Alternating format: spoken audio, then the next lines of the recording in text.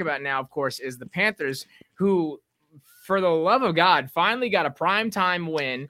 Played good, not great in the All Blacks with the new helmets, but they at least looked good, and that I can give them. That's a win for me in my book. You don't have to win anymore the rest of the season. That's as long as we won in the All Blacks, I'm fine. It was a weird vibe. I didn't feel high or low coming into that game, and the uniforms were fire, like how we expected. I mean, it actually gives you the look of actually looking like a Panther, which I thought was finally dope to see. And the team came out and this is maybe the most complete performance we've seen all year, where I actually thought that it wasn't just kind of fluky like how the Saints game was. The Saints game kind of felt fluky. This one felt like, oh no, you came out with a plan, you executed that plan well, and you were the better group for 4 quarters in this one. Where and similar to that previous matchup, you outplayed them. This time you finished the job. Yeah, no questions. I think we came out and we dictated from up front. There was no barring anything. Jack and I were talking a little bit earlier, and we really won only because of the rushing attack. I think D'Onta Foreman showed you why we went out. Like I said, when we signed him, check the tape. I will continue to pound my chest on that one. I call that one. He really has come in and been a benefit for us. Even with the absence of CMC, it just shows how much we've opened up that playbook, how much more he can bring to the forefront. Looking forward to seeing what else he has in the tank. I think the crazy part about it is, and I don't know if it's just been the resurgence of this offensive line getting more and more, conducive with each other each and every week. But like, you look at the amount of carries for Foreman and McCaffrey when we had it just this season, and it's not like he's breaking off big runs. I mean, 31, 41 carries, however many it was, the most in Thursday Night Football in some time. That record, that was an arbitrary record, but it seems like he's doing more with that amount of carries than McCaffrey was doing from the get-go. It's just still whether he can take just running into a brick wall time after time after time, but things are opening up. And that was the game where I really started to see him look like, Derrick Henry-esque. He looked like an apostle of Derrick Henry. That touchdown run he had where, he's barreling through, not letting himself get tackled. And he had gotten met at that first line, that first level, kept powering through, driving those legs to get that touchdown. That was a very Derrick Henry-esque touchdown from him. And that's what I've been waiting for. And if you think about it, I mean, they use him exactly how you would use a Derrick Henry, especially in the scenario they're in with Malik Willis, where, look, we're going to take the ball out of our quarterback's hands. We're going to hand this thing off. They're going to just have to stop it. And straight up, like, there's no complexity to this. Straight up, it's hand the ball off, run through their face, and that's it. And they were able to execute it well. Bradley Bozeman has been a huge upgrade for us at center. Elflein had played well, played consistent, but Bradley Bozeman helped this offensive line take the next step that we had been begging them to take, which is be a more thorough and physical offensive line in the ground game. And they've looked night and day different since he's come into the lineup. I think also too, you have to kind of pat PJ on the back too. They're afraid of him getting outside, being able to make those those mobile moves that we know he can do. Even though he doesn't have to do it, he can rely on the fact that he has a good receiving core. I would hang my hat on our receiving core. He's able to utilize them a little bit more. And Dante, of course, and then you throw in a Chuba Hubbard here and there. And Blackshear, let's not sleep on him. I mean, the little man came in and did work for us. You know what I mean? He looks aggressive off the launch. He's making progressive moves, and he definitely got us through some of those second and longs, got us into those third and short calls. I was going to say that. I mean, you can't knock his drive there and the plays that he had. If we look at team stats, because, Foreman, of course, like we said, the 31 yards, that was all him. That was all that he was going to get. And that was going to be what he needed to do. But then you look at Blackshear, of course, Hubbard was coming off the injury. Blackshear had 6 carries for 32 yards and a long of 12. Like, that is not something to shy away from, especially when he hasn't really known his position. But it seemed kind of almost like, the Fozzie and Cap, way we would utilize the two of them, where they could be used interchangeably to just give the number one a break when needed. And I mean, Chuba still got 5 carries. Of course, he didn't really do much with him, but I wasn't really expecting Chuba to do that much. But we talk about people we need to apparently give their flowers to. I guess Cam Irving is the icky whisperer. I didn't know of this up until the Thursday. They started talking about it. I didn't know that was who, of all people, he's been learning from. And I guess that's a good thing. I'm glad he's got a mentor there. But as long as he's staying off the field and mentoring him, that's what I want to see. Look, those who can't play, they coach. You know what I'm saying? And maybe Cam Irvin is read the tea leaves and he's seen it earlier. Like, hey, bro, this isn't going well for me. Maybe I should make myself useful in another way. And for whatever it is, dog, I think it's one of those things where he's found his role. This team, oddly enough, if they could put together a win that's outside the NFC South, I could really start to buy into what they got going on. But it seems like everybody's bought in to their roles and bought into making this team, bought into trying to make this team successful. And I mean, if Cam Irving is doing what he can with Icky, I mean, whatever he's doing, bro, it's working. I mean, the kid went from night and day, improved as a pass blocker, and as a run blocker, we kind of knew what he was already coming out of NC State. So whatever he's done, it's been working. But just keep it to talking. Just don't do anything more than that. And that's how you keep yourself on the team. Quite candid. But to be quite candid, I think it goes for any team, right? As the year goes on, as you progress through the year, you become more comfortable. You can trust the guys next to you. These guys are learning McAdoo's offense, which we all know McAdoo has like 10 plays, and he runs them just like they remember the Titans, like Novocaine, baby.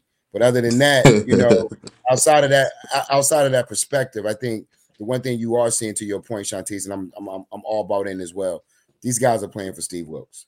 End of the day, you can't deny it. He's gone in that locker room. He's changed the perspective. He's changed the mantra. That keep pounding perspective is back. I mean, these guys are on the sidelines, giving high fives. I mean, even Baker Mayfield. I mean, I don't know if that was the smartest move you could have done, but you're headbutting people with no helmet on. I'll let you have it, buddy. It's all adrenaline at that point. I watched that. I was like, dear Lord, we broke Baker. We broke his brain. He's headbutting guys with no helmet on. And he came in. And the funniest part was the camera angle, too, was just so away from the sideline that Baker just runs in like a narwhal and is just headbutting. I'm like, where did you just come from? What are you doing? But Shantice, you mentioned the NFC South stuff, but don't shy away from that, because the crazy stat is we have not beaten every NFC South team at least once since 2015. That was the last time we've beaten every single NFC South team at least once. We've been swept by one team every single year up until that point. So, of course, that stat is a little bit less, has a little bit less shine on it, knowing that the first one of those came while Rule was still the coach. If they had all came from Wilks, that'd be a little bit better. But man, and look, all I'm saying is tomorrow morning, well, I guess whenever this drops, the Buccaneers and the Seahawks would have played their game in Germany. The Seahawks are playing really good football right now. So if the Seahawks handle business, we're one game out of first. And I gotta say, I highly trust this group to ruin everything we had been hoping for. But I also say this: I think however it shakes out, it's all gonna work itself out. I think no matter whether you end up with the first pick or the 15th pick, it's gonna work itself out. And I think for everybody, just enjoy the ride, because we're not in control of any of this anyway. The funny thing about it is you don't know week to week what we're going to get. And so you saw us in the Cincinnati game. We were deflated again. It was like, okay, here we go again. We're about to take this downward slide. They come in on Thursday nights. First of all, it's a primetime game. You know how we do on primetime, especially Thursday night. They're coming in the All Blacks. You know how we perform in the All Blacks. And it looked like they came out there and they wanted to perform against all of the narratives that have been painted all week, that have been painted throughout the last couple of weeks, almost a month. So, you got to give the hats off to the team. So it goes back to the conversation on how Wilks has these boys playing and how much they're believing in what it is that he's trying to portray and how he's trying to go forward. I mean, it speaks to, like you said, Wilks, the environment that he's put here in this team, because since Tepper has taken over in his tenure, we've had every year the game where we allow 50 to get put up on us. They put up a 50 burger, a 40 burger, whatever you want to say, and that we don't win for either the rest of the season or especially another few weeks until it's some garbage time game that doesn't really matter. And the difference here was that I fully expected us to just kind of lay down after that Bengals game. I mean, that's easily what could have happened. You play that way against the Bengals, they put up that many points, and it could have been just nothing coming out of it. And I think the one thing that I liked about this game is that we had the lead and did not give up the lead. I can't think of a game too where we did not give up the lead in the game. I can't think of a game where we've done that in recent memory. And that's what is really surprising to me. But, you talked about it, Shantice and Jason, about, not being able to control our destiny and not being able to do it. But if you look at Will Kunkel, what he was talking about last week, and he showed us this path to the playoffs we have, and we already did one of them, was beating the Falcons. Then you lose out to the Ravens, Broncos, Seahawks. If you win out the rest of that season, Steelers, Lions, Bucks, and Saints, you have a 90% chance of making the playoffs. And and that's the thing. Like that, when I saw that, I'm like, this is doable. Very doable. I'm like, all right, Ravens, Broncos, Seahawks. Those are teams that are better than you anyway. You may want to, if you could find a way to beat, maybe I would say probably the Broncos will probably be the most winnable game out of that bunch. Seahawks kind of they're playing much better than what I would have expected, and I don't know if you'll beat them, but they are still a team I think that could be had. But the Ravens, you would definitely lose. But Steelers, Lions, Bucks, Saints, I have no reason to believe that we can't win all 4 of those games.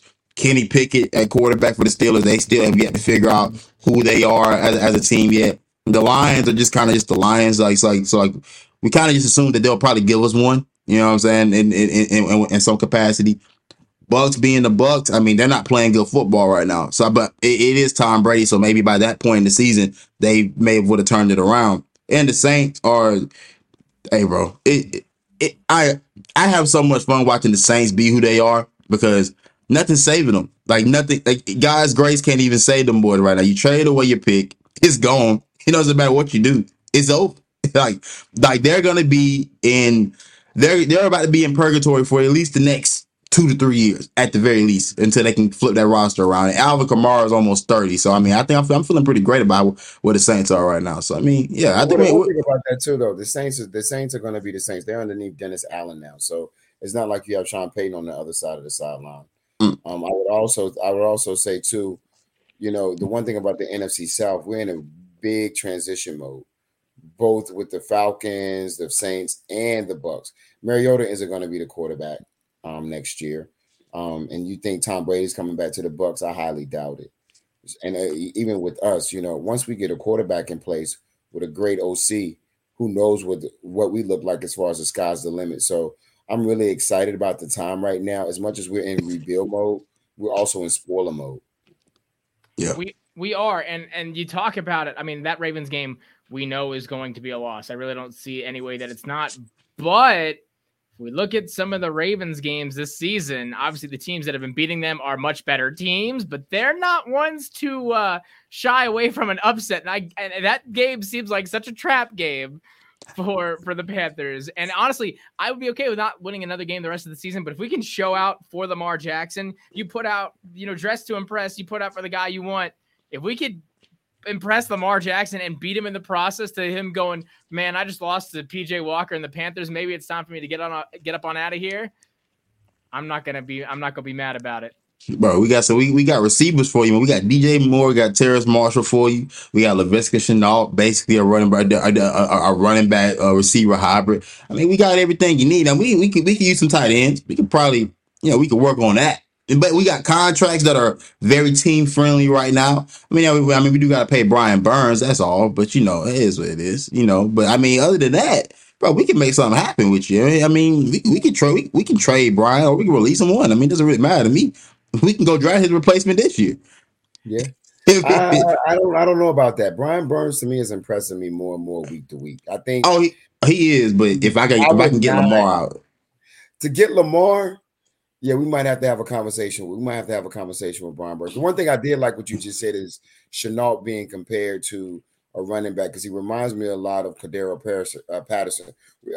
Jack and I were talking about this. My worry on Thursday night was Patterson was going to give us the business, but we did a very good job containing him. We still gave him some big plays across the middle. Zacchaeus got us good a couple times. And, of course, I mean, the man-child, Kyle Pitts, I mean, my God. Did you see what he looked like standing next to Dante Jackson? But outside of that, I think we did a very good job in containing him. Shenault to me is going to be impressive. It's going to be impressive to see how we keep that core. I was talking to a buddy of mine. We need to keep the receivers as they are. We need to keep the running backs as they are. The line is coming together. We need to build depth behind that line. Let's grab us a quarterback. On the defensive side of the ball, we keep exactly who we said we were going to keep. We keep Derek Brown. We keep Brian Burns. We keep Jeremy Chin. We keep J.C. Horn. Everybody else is expendable. Louvu, I do like as well. Louvu, I will keep as well. I think he'll keep that continuity there. Yeah, Luke was a priority. Outside of that, to each their own, right? And so we've got somebody at every level. We're able to make schemes off of that. We're able to go younger. If Shaq, we keep Shaq on, we need to negotiate with Shaq about what we look like going forward with his contract perspective to give us some money to be able to do some things and maneuver around, right? I mean, if you look at the game, I believe you look at the game on Thursday, you look at our rushing yards versus the Falcons. I mean, we trumped them by almost 100 yards, right? Or even more than 100 yards. If you look at us on the receiving side of the ball, they beat us on the receiving side of the ball. But that's largely because, and I hate to say it, that's largely because we don't have a quarterback that missed some really, really good reads that could have gotten us some first downs. I think you and I was texting Shantice on one of those drives, and I was like, he was wide open right there. I think wasn't even Trimble. It might have even been Shaq Smith open in the flat, right? It was Sullivan. It was Sullivan in a skinny out route, and I don't know what. And he threw to DJ, who was double covered in the end zone. And it was, and I don't know what it. I have to think that. It's for my sanity. I have to think that he was going for Sullivan and just completely overthrew him. But I know he just didn't even see Sullivan. You're dead right. Yeah, it was Sullivan. He missed him wide open. But I said this before though. I said this earlier in the group chat at one. I can't remember which game it was. He locks in on his favorite guy. So you can tell him and Terry's have built a relationship because Terry's is gonna get fed. Even him and Tommy Trouble for whatever reason have a relationship, and he's going to get fed, bro. I for some reason they have to figure out another way to let Chenault get loose, yes, and actually use Shaq instead of just these dummy routes, because a lot of his routes are just dummy routes where he's just running the route to clear space out for DJ. Which is fine, but at some point you do have to make the defense respect it. Like you can't just keep letting these routes be ran, and you're only gonna go to Terrace and DJ, which is fine. But you gotta make them respect everybody on the field. But that's like the one thing I'm looking for PJ to do is distribute. But I don't know what's going on with that. I got a question for you guys. We were just talking about Lamar. Here's another thing I'll throw out there to you. And I want to get you guys' perspective. Let's say we can't get Lamar. Let's say the Ravens come and say, you know what? We're going to back up the Brinks truck. You know who's another quarterback out there? We're just looking to come in and be a mentor for a couple of years that I wouldn't mind going to get? Derek Carr. I would take him. I would take Derek Carr in this offense. In this offense, I would take Derek Carr. You know, I've been a fan of Derek Carr for a while, and I've always said the reason why he isn't successful isn't because of Derek Carr. It's more so because that franchise is just horribly run. Exactly. But I will say I'm kind of scared. I'm scared of the idea of taking another guy that hasn't. I think I'm just kind of off of that. Because like I like when Fields was struggling. I like the idea of trading for him. If the Bears didn't like him, like I trade everything to get Justin Fields in Carolina. He's younger than Derek. He's young. He has much more upside. I was just wondering because that was brought up with the fact of the comments that Derek Carr made this past week over the team. There was conversations around he's out of Las Vegas, but where does he fit? And I believe it was on Kyle and Cowherd. I was listening to him, and he had said something around Derek Carr to the Panthers. What would that look like, right? And I thought about it, and I said to myself, you know what? If it is for a couple of years, I would be okay with that. But I do agree with you, Shantice. I am tired of playing the Band-Aid game. Yeah. Let's go out and get us a franchise quarterback, and let's roll with that. Yeah. I think if you're looking at Derek Carr specifically at that point, and I would just keep Baker. I mean, Baker has not, in terms of mentality and his experience, he's not. But it depends on the role you're taking him for, not for the experience and the mindset, but if we're talking about talent and what he can do with his arm, that's almost a wash at this point. Right. Obviously, Derek Carr is going to have more of that mental capacity and is a lot smarter on the field and has that demeanor to be a leader and to, it would depend upon if we were going and sticking with Matt Corral. I'll give you that one. I'll give you that one and say, okay, Matt Corral's our guy. Bring Derek Carr in. That's a good segue into the system you're trying to put in. I think that would mesh very well. I think I'll mention it for just one off second and then we can move on from it. If Derek Carr is leaving the Raiders, the one place I think he should go, it's not going to be their fix, but it will help them at least to fill in for someone else. Go to Tennessee. I think you'll do just as good as go to Tennessee. You'll do just as good, if not better, than Tannehill will do. And Willis clearly is going to be good for them. He just needs time. He's not a starter right now, and we're seeing that in these games. But the way he played against the Chiefs should not be batted away, because that was not just Derrick Henry playing that game, and it wasn't just his legs either. But so that would be my one thing with Derek Carr. My thing with PJ, and it talks about it here. I mean, we talk about the difference. 31 carries and then 47 total carries for rushing, as opposed to 10 receptions that is ridiculous. And I like the record that we set, but we talk about that respect. The one thing I'll say for PJ, and it was very highlighted in this game, PJ could have easily did what Mariota did that entire game. Force the ball downfield, throw interceptions, make plays when he didn't need to, and look the same way. Now people are like, oh, Mariota, he tries too hard. He's not reliable. He's inconsistent. When up until that point, he'd been playing pretty damn well. But we just, he tried to force it against us to get that win in prime time. It was the first time he'd been in prime time and God knows how long. Yeah. So I'm glad PJ has stopped doing that. He's been a bit better with forcing it down the field. But you're right, establishing that respect. No one is looking at us and looking at anybody outside of DJ. And we're being honest, the reason Terrace is getting those big plays is because he's not being covered in those moments. Like, he's mossing a few guys and he's getting open, but it's not really that hard for him to get open when you're not a respectable number two. And he's not going to be a respectable number two, at least until next year. And Laviska and Shy, it's nice, there's novelty to it and it's nice for us, but they're not, honest to God, they're probably not starting on most NFL rosters outside of us. Laviska maybe, Shy not in the slightest. He wouldn't have gotten even a chance, I don't think, outside of the relationship that the Panthers had established with South Carolina. But if we're looking at the thing with our quarterback situation, because I talk about Lamar, I would love Lamar. I would love that. I think that would be great for us. The money would be something we'd have to work out, and working on those other contracts would be something you'd have to work out. But again, we talk about it week in and week out. The situations that we would be presented with and the decisions we would make would have to be dependent upon who is going to be our head coach. And I really don't want to figure out who our quarterback is going to be before we figure out who our head coach is going to be. And I really want this to happen before the draft comes around, because there's some guys I'm waiting on the next year that I'll be okay with, but there are some guys in this draft too that clearly, obviously, we want to look at, and but that means we have to have this coaching thing figured out by then. All right. I think our minds on the quarterbacks have kind of changed a little bit. Like I know certain guys. I think the top two guys are still the same, but that number 3 guy has started. I guess the guy initially, which was Will Levis, has completely fell out of grace with everybody else. But I mean, he may turn it around, and it may be one of those Justin Herbert situations where maybe we're wrong, we're all wrong, we just don't see the bigger picture, and he has to go to the right system. But Anthony Richardson, to me, has clearly elevated to that number 3 spot.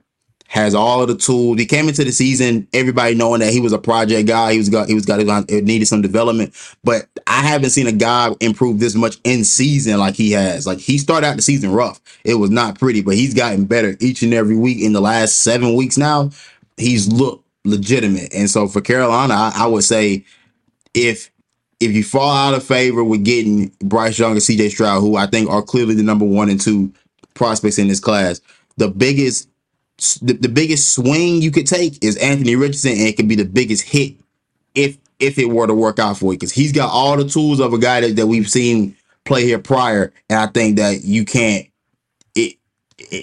miss on some of his skill set. Like some of the things he can do, you can't just find in any other quarterback. Well, one thing I'm skeptical about with Bryce Young is his body size, right? I mean, we can talk about his skill level, his body size. He's smaller than a lot of quarterbacks out there right now, as far as his width and his girth, right? My fear for him is that he's going to get punished early, so he's going to make him play a different way. He won't be able to play the Alabama way. CJ Stroud, I like him, body type, prototypical self, but I'm not sold on him either. So for me, the quarterback situation is kind of that open-ended conversation we should have, but I do agree about the coaching. We definitely should have our coaching in place. One of the things that I'm going to keep saying it until I'm blue in the face. I think we should do a West Charlotte connection between Steve Wilkes and Pep Hamilton. And you keep PJ as the second. You have Matt Corral as the third. You go get you another quarterback. That way PJ can probably start as a vet. And then if we bring those younger guys up, if they're showing more promise, you're able to transition easier. And then you have hopefully a Pep Hamilton as an OC assistant coach kind of position, along with the Steve Wilks to still mentor that defense. I mean, that's the best scenario I see for us, unless we go out. Because if you look at the last 15 years of our coaches, they've all been defensive-minded coaches. I mean, you can go back to Dom Capers. They've all been defensive-minded coaches, right? And so now we're talking about an offensive-minded coach. That offensive-minded coach, to me, may be at the OC assistant head coach level, unless you're going to go out here and try your hand at a Byron Leftwich, unless you're going to try your hand at a Ken Dorsey, right? Those kind of conversations that we're all kind of skeptical about now because of what you've seen. Even Matt LaFleur right now, his glitter has now turned a little bit rusty, right? He's not looking as good as he should with Aaron Rodgers on the back half of his career and what they've done with Trey Lance. I mean, what's my man name? Jordan Love. So, you know, with those conversations still out there with that type of mindset, I would look to keep Wilks, because we've talked about that locker room. That's very hard to do in the middle of a season with all the turbulence and the distractions that we've had. What Wilks has been able to do with a PJ Walker at the helm, with these guys playing with conviction, really want to be on that field, are engaged on the sideline, giving high fives, smiles even, right? When's the last time you've seen that since the Rule era, right? You haven't seen that ever. So if you leave him on, what can you do to benefit him? I would love to see that West Charlotte connection come together, make this like about a Charlotte team. Could you imagine what that would do to the city, to the organization? What that would do for Tepper's, the perception of Tepper, right, going forward? I say, if you're a businessman, if you're Tepper and you're a businessman, that is the best business decision you could possibly make. And if you are Tepper and you're sitting at this end of the year and you don't find a spot for Wilks, whether it be head coach or coordinator, then that's the biggest mistake you have made in the entire time of owning this team, outside of the way you handled the Rivera Cam Newton situation. That would be the biggest mistake. If you can't see the impact that he's had both on and off the field, then you need to just step away, sell the team to somebody else, and just and do something else with your day, because it's a no-brainer. Now, you talk about the size, though. I'll say with Bryce Young, I mean, 6 foot, a little bit on the shorter side. The 195, south of 200, that definitely needs to be changed, because if you look at guys, I mean, Hurts is only 6'1", but he's, Hurts is huge. He's like 230. He's like 230. He's beefy. And Fields, is 6'3". He's about the same way. He's a beefy guy. It feels like 220. Somewhere in that. He would need to put on some weight, but I mean, there was and Jared Feinberg, I'm gonna shout him out. We always shout him out. He had a great 4-rounder mock draft that he put out, and it was 2 with Bryce Young off the bat. Great. Now, if we fall differently, I'm willing to throw Anthony Richardson in there, and just that's interchangeable for me at this point in time. But again, we talked about it. The Anthony Richardson, and Sean Teasman and I were talking about it off camera.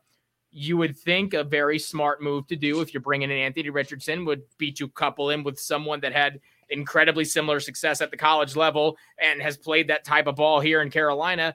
We're not going to give up on talking to him. I refuse to believe he's done with the NFL. You bring in Anthony Richardson, Cam, come on back for a little bit, and he'll come back for Steve Wilks and Pep Hamilton. I can tell you that right now. Yes, so, that means you have to get that coaching staff figured out right beforehand. Even Ken Dorsey, he'd probably come back for. But my issue with Ken Dorsey is, can he work with quarterbacks of that skill set? Because Allen's just on the cusp of that skill set, but still relies more on his pocket passing ability. He moves around, but not, aggressively. But the only way you bring Ken Dorsey back like that, for him to mentor a quarterback in that way, is he's got to be at the coordinator level. At the head coaching level, he won't have the time nor the perspective to put into developing a quarterback over Anthony Richardson or Matt Corral. So in that position, to me, you would put Wilks at the helm and have Ken Dorsey. Again, it'd have to be an OC assistant head coach position, right? That's the only way Ken Dorsey or Pep Hamilton will work, in my opinion. Go ahead. Oh, you want to say I was about to say, well, neither one of those guys at that point are gonna be in OC roles anymore. They're like, the success Dorsey's having this year, he's gonna get catapulted up the ladder to a head coaching status. And Pep may could jump around to another OC job, because I don't know how people are viewing the job he's doing in Houston right now with that group, because it's kind of hard to tell, because that we know that group isn't talented. Like, we know that's not a talented group he's working with. So is it him, or is it just the talent? Or I mean, like, so I think he may have another job to take before he ever gets a head coaching job, because I don't know if his name will even be close to ringing in the head coaching ring, honestly. I think that Wilks needs to. I think we need to operate under the assumption that Wilks would be taking a coordinator role with whoever he would bring in, especially if it's someone that he has had prior, especially if it's someone he's had prior, relationships with in Pep or Dorsey. Like, if they're coming in at that head coach spot and bringing in their own offense. Because if either of them are coming, they're bringing their own offensive coordinator. They're wanting their own offensive coordinator to go along with the offensive mindset that they have set up. But that allows for a defensive coordinator position to be wide open.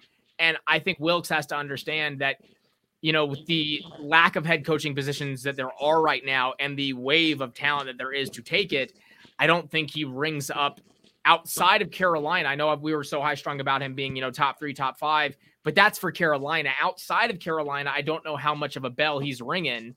So I think he needs to understand too that, if he wants to, he can get back to that point. I mean, I was a defensive coordinator position that got him to where he was in Arizona. Right. And maybe, sticking around for the Panthers, leading them on a resurgence would put him back in the spotlight to be a head coach once again.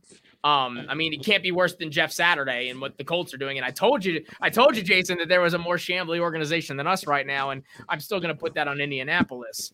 But I think Wilks has to kind of understand that whoever is like, there's the window we always knew was small for him at head coach. And especially if we want to bring in someone that he's had a relationship with, I think the better thing to do in that stance would be to step to the side and say, I'll be a coordinator. Because Al Holcomb, I'm not set at with defensive coordinator. I'm just not seeing, I'm not sure how much he's, steering the ship there. But to go back to that mock draft real quick, because it was talking about it. So it was Bryce Young at 2. It was getting us the 33rd pick for Jahmyr Gibbs, and Gibbs and Foreman together is just that's ungodly. That's a perfect segue, a perfect smash and dash like that. You that's Jonathan Stewart, D'Angelo Williams type beat right there. If you get that, that's its ceiling. Of course, it's not what it's expected, but that's its ceiling right there. Then Jaheim Bell as well, which I'm gonna love a local South Carolina pick, and having a tight end, that kind of guy, that wide receiver tight end hybrid that we've seen is definitely something that I would want. And then there's, Cedric Tillman, Tennessee, Servakia Dennis from Pittsburgh, a linebacker. I'll take it just for the name. And then we need a kicker. You got to throw a kicker in there. We need a kicker. We need a kicker. We got to remember Pinero is not our guy. Gonzalez is not healthy right now. We're so quick to forget that Gonzalez is still on this team. Yeah, and consistently. I'll wait on Zane. I can just wait on Zane. I honestly, I don't know if I want to. I mean, we already wasted draft capital on a long snapper that one time, so I don't know if I want to just keep. And we don't honestly deserve to draft a good kicker because we have consistently given up Harrison Butker, Cairo Santos. We gave up Graham Gano after, thinking he was down. If you pass up on Santos and Harrison Butker that each had, Butker's still going strong. He's kicking with a torn ACL, whatever the heck is wrong with him. And then Santos had he was injured for like 2 games before he went out for like 3 weeks. And then he came back and still injured, but he's kicking. And then Santos, I think we signed him a UDFA. And he had a good 5 years there of pretty consistent kicking ability for the Chiefs, both of them for the Chiefs. So we don't deserve to draft another kicker. Let's just stick with Zane. We forget he's on the team and give Hecker his money, because Hecker did a lot that Thursday night game to flip the field. And God bless you, Sam. Yeah, we can talk about the special teams. We can talk about the special teams on Thursday. I think they did a phenomenal job in giving us key field positioning on the defensive side of the ball when we could pin them back below the 10 and have them work their way out. Again, we got some faulty calls. I think, Jack, we talked about it.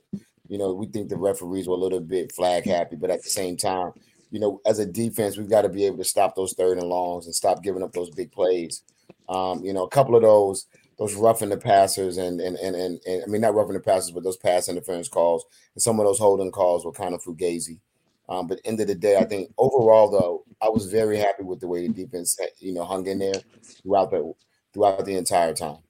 Since we're talking about defense, we haven't brought up that, Dante Jackson towards Achilles. Yeah. So he's out for the rest of the year. So we'll see a lot more of Keith Taylor. First of all, prayers up for Dante. Hope he has a speedy recovery. I hope for the best. And you hope you never want to see injury on any guy, especially for a guy that's played with us for this amount of years and been with the team this long. But I guess the next question has to be: do we feel like Keith Taylor on the outside is a good enough replacement for us to move forward with, at least for the remainder of the season? And should we be looking at another cornerback? I mean, I would have to imagine we'd be looking for another cornerback come draft season. Oh, sure. Coming up in a few months. I think Jack, go ahead and tell them our kind of conversation we had earlier. Well, so first off, I mean, I know he's been running primarily in the slot, and for some reason, PFF has said he's had the best season so far. I don't know where they were. Pro Football Focus was like, he's like one of the top 10 cornerbacks right now in the slot. I'm like, what are you watching right now? I think that if you have him, I mean, he was playing it with AJ Bouye, and he was playing it, when he was picked up. You have to still at least consider putting CJ out there. I think you do. You can't for the pick in which he was put at, where we were, what we got for him, what we essentially traded for him. It's time to put up or shut up for CJ, and it's going to be rough for him. And this is the roughest thing for Dante too, because this is the last thing he needed, and it's going to be his mental health. I cannot imagine is going to be good after all the trash that has been talked about him, especially since he signed the contract. This is just the last thing he needed, and props to him honestly for playing as long as he did with this injury, because this was not a day thing that happened. This was a long-standing thing, and that might be, back on our health staff, which we have our qualms with for allowing him to still go in. And of course, it's hard to tell a grown man not to go on the field. But anywho, we've talked about the rotation. Hartfield has played his part as he's played in the nickel. He's played in the slot sometimes. I shudder with putting Keith Taylor out there on an island by himself. Especially with some of these things that luckily the receiving core of the teams we're going to be facing going forward is not, the not scariest. Great. I mean, the scariest one I would say is probably Denver, just off of pure talent, and that's with Russell Wilson at the helm. I'm tripping. Ravens don't sleep. The Ravens don't sleep. Ravens, yeah, Duvernay likely, and depending on how Bateman's doing. Bateman's done for the year, so we're not seeing him anymore. Yeah, I forgot. I guess we are kind of forgetting DK Metcalf and Tyler Lockett.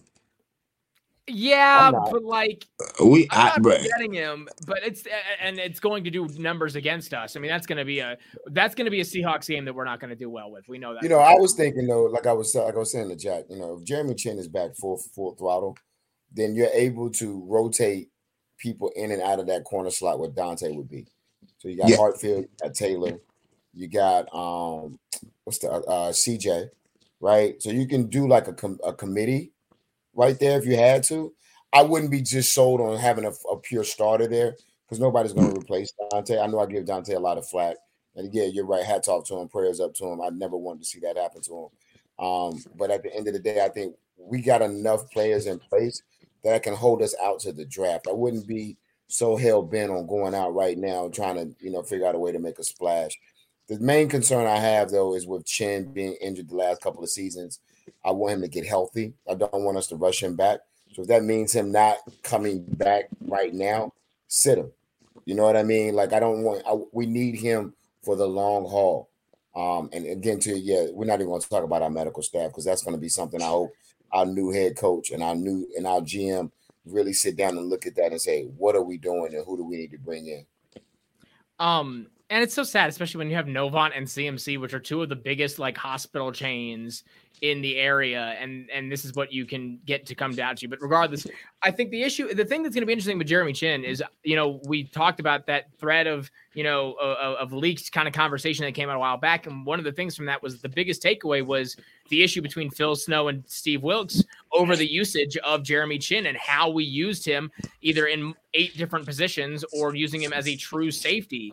And so I think it'll be interesting to see in what role we use Chin, whether we need to use it to facilitate. Obviously, I feel a lot better about linebacker with Luvu coming back. He went right into it, and he didn't miss a beat. He was all over the field, flying to the ball. I think that Yetur needs to just not be on, and you're not an athlete, and you need to stop. Because I can't do it anymore.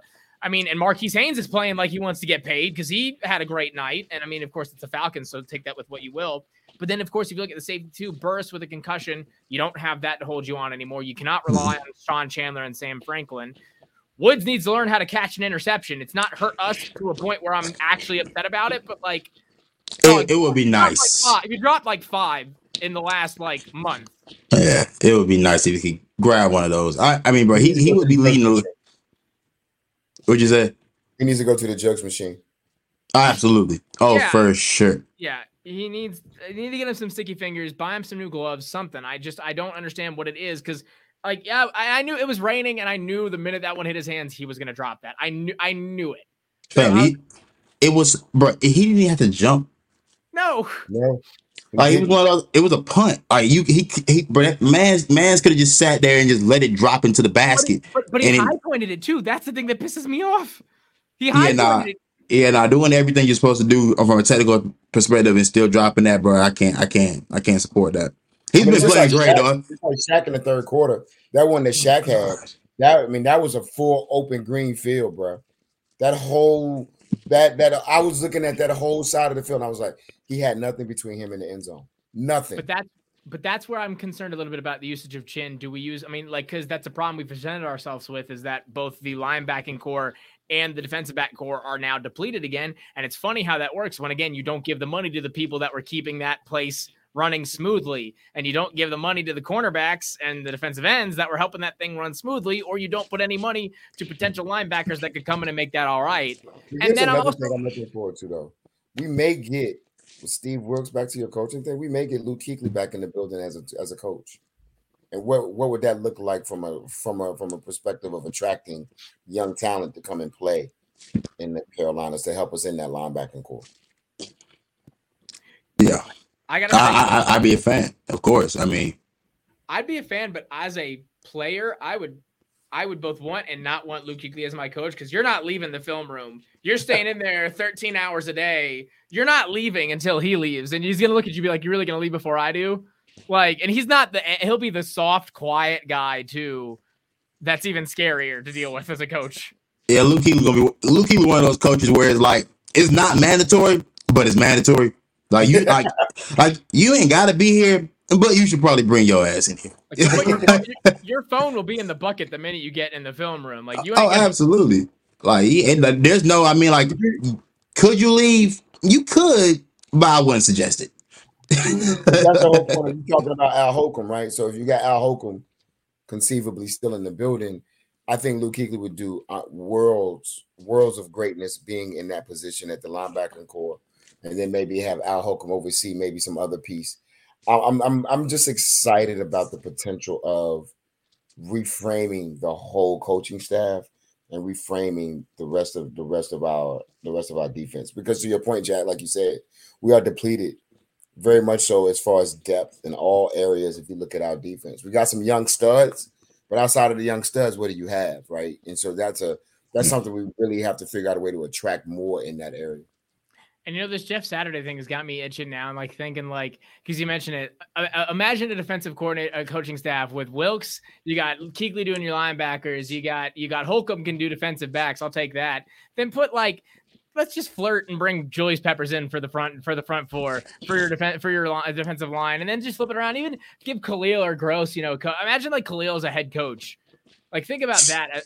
I could see him being a head coach. If Jeff Saturday could be a head coach, I'll give Khalil a head coaching gig. Man, Ryan Khalil out trying to take our shine, man. He already started a podcast and everything, bro. Like, it's crazy, man. I know this. I got a problem with this player podcast pipeline. I don't need the Kelsey brothers. I don't need them having such a popular podcast. Bro, Nothing with the boys was already big enough.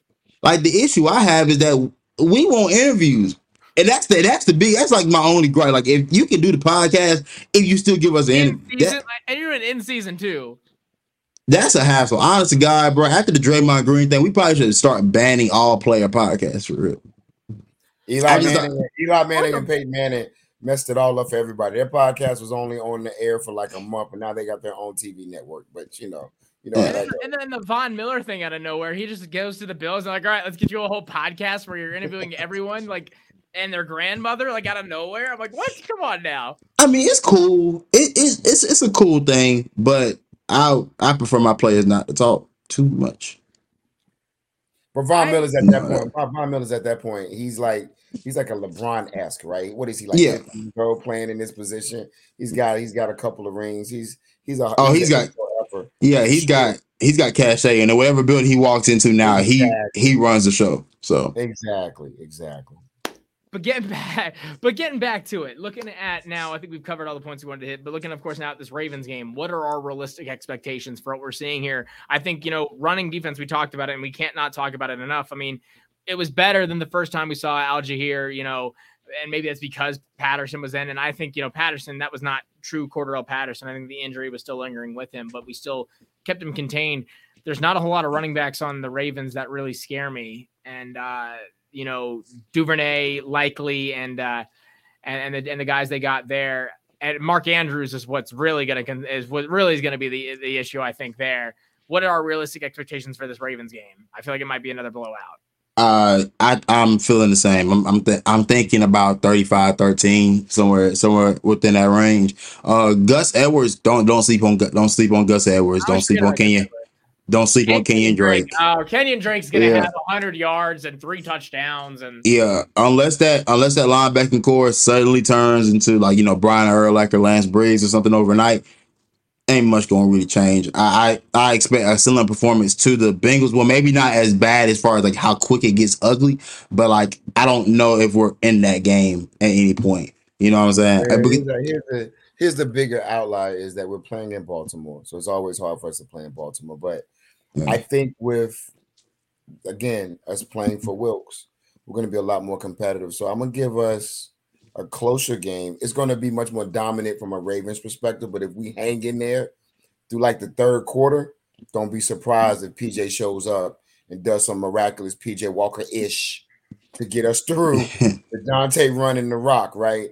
And maybe make it competitive. So I'm going to say we're going to be 28-18. Late fourth quarter push, see what happens. That's my wish. Otherwise, it's a blowout. Lamar goes for 200. Your boy Kenyon Drake gets another $150, and then we're gonna throw Deshaun Jackson in there with a couple of tutties just for joining the Ravens in the last month. Yeah, I think you already put yourself at a disadvantage, being the fact that it's an away game. I think they're not going to get our first away game under Wilkes' tenure. Against our first away game win at all. We're not going to get that this season against the Ravens. I think honestly the rest of the season we might just do a whole win at home, lose on the road kind of deal. And I think that I could see it either way. I give it to you where the things I would like to see, like I said, getting that first win on the road would be cool, and then getting a win where we give up more than 17 points but still win the game would be cool. I don't think either of those things are going to happen. I would say, you're probably hitting it at 28 or 35 to 14, I'd say.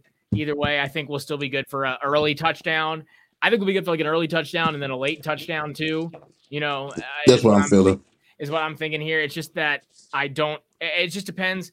Going into these games, I'm always all right, someone's going to go off. And we're not going to be super one-dimensional if we're winning these games. And we have been super one-dimensional winning these games as of late, outside of the Falcons game. The Falcons game was the most even we'd played all season long. Every other game, we really were just kind of one-dimensional. And I don't see, again, DJ breaking out this game. I still don't really know if it's just everyone knows that he's the only guy they're going to throw to, so cover him and that gets everyone else open. Or if still McAdoo's offense is just not going to facilitate him to put up a bunch of yards or a bunch of targets. But I just think we're going to be 2-1. DJ looked a little hurt to me on Thursday night. Something wasn't 100% there with him on Thursday night. He was banged up. I don't know what he had to leave out the game. He left out the game for a few plays, actually. I remember that. Yeah, he did. That's right. Yeah. Did you see him when he was walking back to the huddle? He had his hands on his hips. He was breathing real hard. So I think Thursday night was also he wasn't 100%, and going to Baltimore not being 100%. Yeah, it's a physical group. Back home to play a little bit, but it's not a good look. Think about the corners you're going to see. You're going to see Marcus Peters, Marlon Humphrey, and other guys in that back end, Kyle Hamilton, Marcus Williams.